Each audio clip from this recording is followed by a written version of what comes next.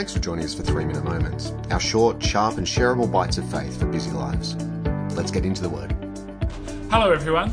In John's Gospel, in chapter 9, verses 1 to 3, it says this. As Jesus went along, he saw a man blind from birth. His disciples asked him, Rabbi, who sinned, this man or his parents, that he was born blind?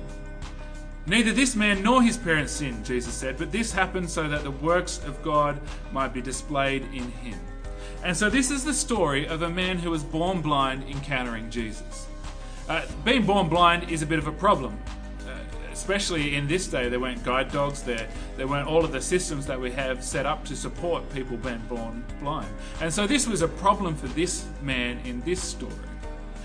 But it's also symbolic of all the problems that we face in life, because some of the problems we face are our fault. We walk straight into them. But some of them are just kind of thrust upon us. Like this man, he didn't do anything to be born blind. He was simply born blind.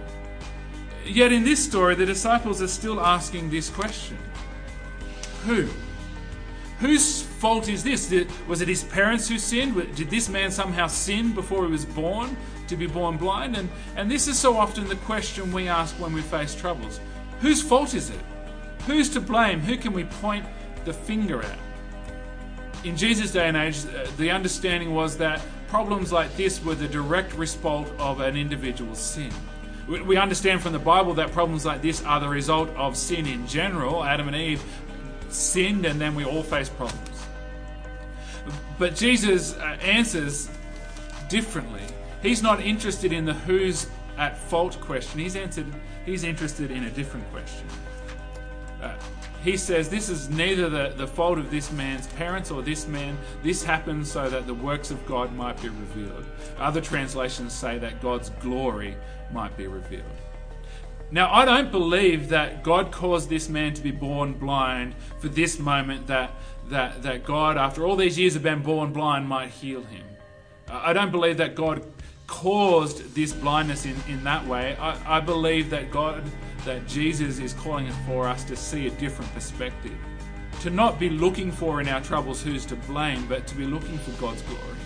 To be thinking about how can God's glory be revealed in and through and in the midst of this problem, this trouble, this trial. And so that's my encouragement for you today. Yeah, we face troubles. Some of those are our fault, some of those are other people's fault, some of them are nobody's fault, but Jesus encourages us to not look for who's to blame, but to look for how God's glory might be revealed, how his goodness might be revealed in that situation. So may you be given grace by the Holy Spirit to see God's glory in the midst of your troubles. In Jesus' name, amen.